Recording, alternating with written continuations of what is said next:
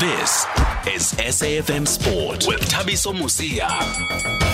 Okay, let's talk cricket. Now the Proteas bowled out for 125, losing the third ODI against Sri Lanka by 78 runs, which means they lose the series. Also, SABC Sport analyst and commentator Mr. Aslam Kota joins us on the line. Good evening, Aslam. Disappointing result for the Proteas in a crucial match, a series decider. What do you make of the performance today? Yeah, very sad that they didn't come through on this one because they were suddenly on a high after a very good win in that second international. They came through, they batted first, they batted intelligently, and they seemed to overcome all of those little mental blocks regarding spin and things like that.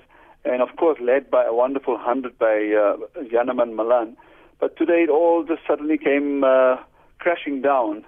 And that is because Sri Lanka won the toss, they elected to bat, and South Africa with the ball were exceptional. I mean, they really did well to limit them to 203. The key aspect here is, Thabiso, that in that period, in that 203 that they scored, they batted the full overs with Sri Lanka. And it just shows in the end that that was the difference, because South Africa, when they and bowled out in 30 overs, was still another 20 to have, to have tried to, for them to have tried to overcome that score. What we didn't see was that when there were early losses, obviously with Aiden Markram and then Janneman Malan, your Centurion from the previous match, and also Reza Hendricks going out. I must say that the deliveries that the guys faced up front were quite exceptional. So, that happens. But what you needed was from the likes of Rassie and Heinrich Klaassen, Jan Mulder, too many all-rounders also, I might just add. But anyway, they just didn't knuckle down, and they seem to allow the spin, like we've seen in recent past and in days gone by, that they allowed the spinners to actually beat them in their head than really off the pitch. And in the end, to be bowled out for 125, that's why I say really very disappointing. So they've come down to earth. And importantly, I think what we need to mention is having lost by 78 runs, 2-1, as you say, in the series, Super League points in that World Cup is what South Africa needed to score. And by the Sri Lankans having been below the South Africans, I think 9th, they've now jumped to 5th on that Super League log. So very good win for them. And I must say, exceptional in that they've just decided, the selectors have decided they're going to go for whole lot of youngsters. And it doesn't matter what happens and how they perform, they'll give them all the support they get. And what we saw today was a youngster by the name of Mahesh Tikshana, picking up 4 for 37 on debut. So they've had a number of mystery spinners. This guy pitches up again, like Ajanta Mendes, bowling a whole lot of different type of deliveries, and the South Africans really couldn't deal with him, unfortunately. Yeah, very disappointing, especially how they applied themselves, the batsmen, like you said, in the first two matches. They were sweeping the wall there, the spin. They scored scores, they made scores of 280 plus, but only to be bowled out for 125 today. You spoke about the balance, Mr. Aslam. I was going to ask you overall, when you look at the team selection, is the balance right here of the Proteas?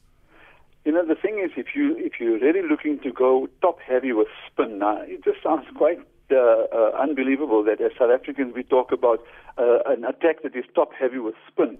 That was unheard of, as you know, not just in the past, but in recent days. But they decided to do something differently today. It was George Linder and Keshaf Maharaj, Tabraiz Shamsi, and I must tell you that Aiden himself bowled 10 overs today. So 4 of those bowlers all completing 10 overs each. And what that does do is that you're suddenly searching for a balance in that lineup. Now you expect that George Linder is now, let's call him a spinning all-rounder, and Andile Pelkwayo is there as well in the upper middle order, or upper middle order, pardon me, yeah. And that and Jan Mulder before him. So if you see what I'm saying, Heinrich Klaassen in there as a wicketkeeper, given a very responsible position for a long time under the stewardship of Mark Boucher at number 5. And I feel that is the position that South Africa need to really look at very carefully if they want to win matches, if they want somebody of class in that area. Now, Klaassen is a good player. He's got a good record in domestic cricket.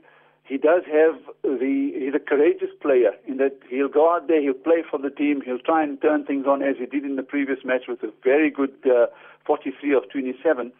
But he's not somebody that you can depend on because in the overall analysis, he's not a frontline batsman.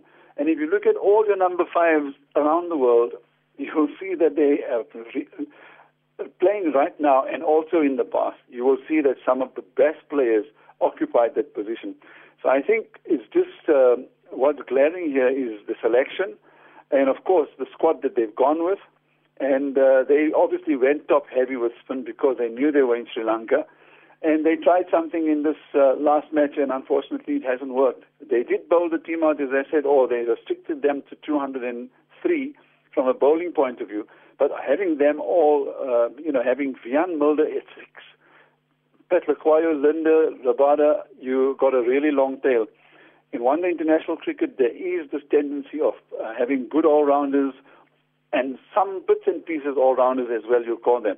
But they need to find some kind of reliability, and I think that's what South Africa's missing. And they let them get away with it because Sri Lanka were 121 for 6 at some stage and they managed to scramble their way to 203. And if they can't chase 204, then Aslam, surely they're going to find it hard to shake off that choker's tag because they can't seem to win when it matters now.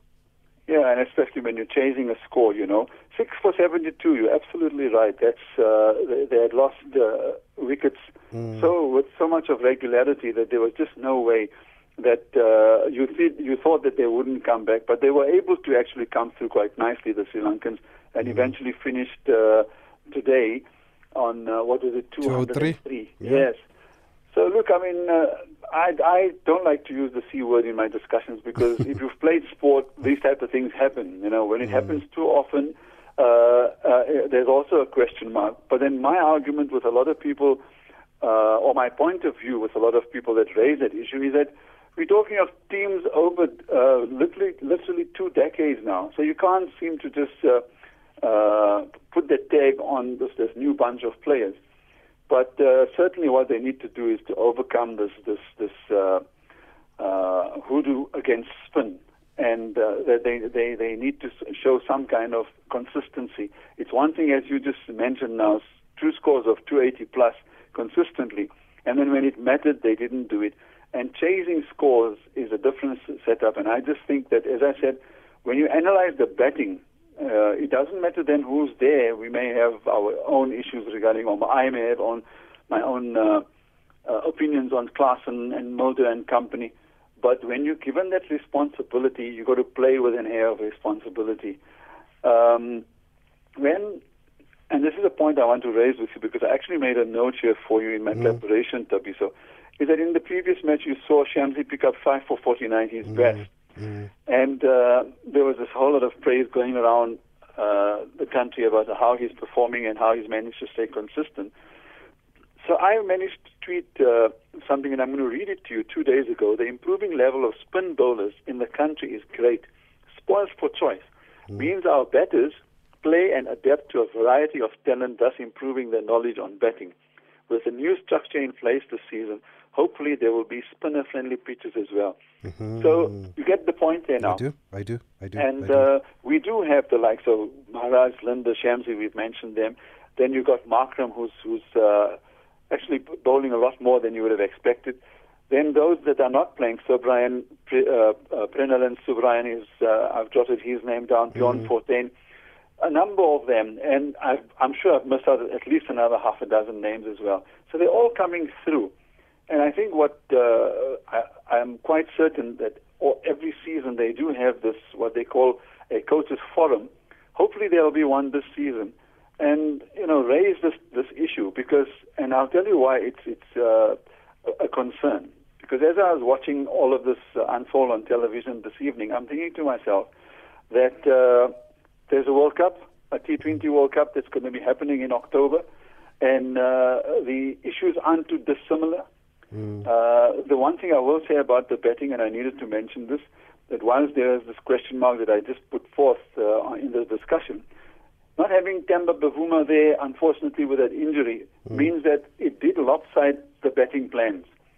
So that in defense of the selection committee that are on the tour there, that could have just hampered them a bit, because you do plan around your batting, and particularly around your captain, especially if he bats in the top order.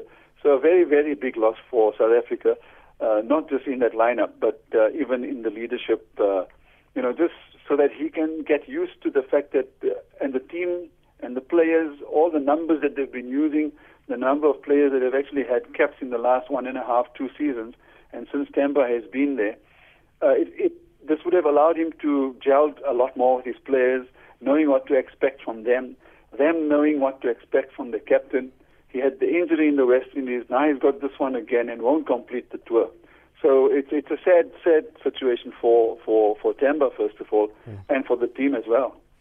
And just finally, we've got about a minute and a half left. The Proteas now have not won an ODI series, I think, since last year in March when they beat Australia under Mark Boucher. Surely the pressure will increase now on him, Aslam, regardless of what has been revealed at the SJN hearings. The results are just not forthcoming on the field. Well, that's absolutely true. And I'm not too sure what the arrangements were when he was given the reins as the coach for the country. Clearly, they were looking at this tournament happening last year. So when he was elected into that position, was that prepare your team and go for it. Same thing for the World Cup that's going to be happening next year. That's the 50-over World Cup. So let's admit one thing as well, that there have been a number of countries in the last, say, 2 decades, Australia and the West Indies in particular come to mind, where they had powerhouse teams, and then with a lot of players actually retiring, pardon me there, it certainly made things a lot difficult. There are players who just suddenly decided they will retire, others who sort of probably gave a notion. So from a selection point of view and a preparation point of view, you need to also know who of the players are actually going to be calling it quits so that you have a succession plan. I must say that from a South African point of view, with the sudden resignations of Hashim Amla as well as A.B. de Villiers, and of course a few others, including from a test point of view with Vernon Philander, it does make things a lot difficult because you try to blood players in with those guys in the team, with them present in the team, so that they know what the expectations are and what they need to do. They have the team, the players, the individuals, unfortunately haven't had that luxury, call it that. So there have been a number of factors which you could actually put together to say, okay, these are the reasons. And let's just hope things improve. Yeah, the focus turns to the T20s now. They start on Friday, of course. The T20 World Cup also taking place later on this year. So that's the big one for the Proteas. Thank you for speaking to us, Mr. Aslam Kota. Always a pleasure. Thank you very much. Thank you, sir, SABC Sport commentator. Don't forget the Proteas women also in action this evening, folks. They should be starting anytime from now. I was trying to check if I can see the toss here, but I can't see it. They are playing the West Indies in the first of 5 ODI. First ball should be bowled at about 8:45 this evening. That's it from us. We have to go to news right now. Kimudupi is waiting.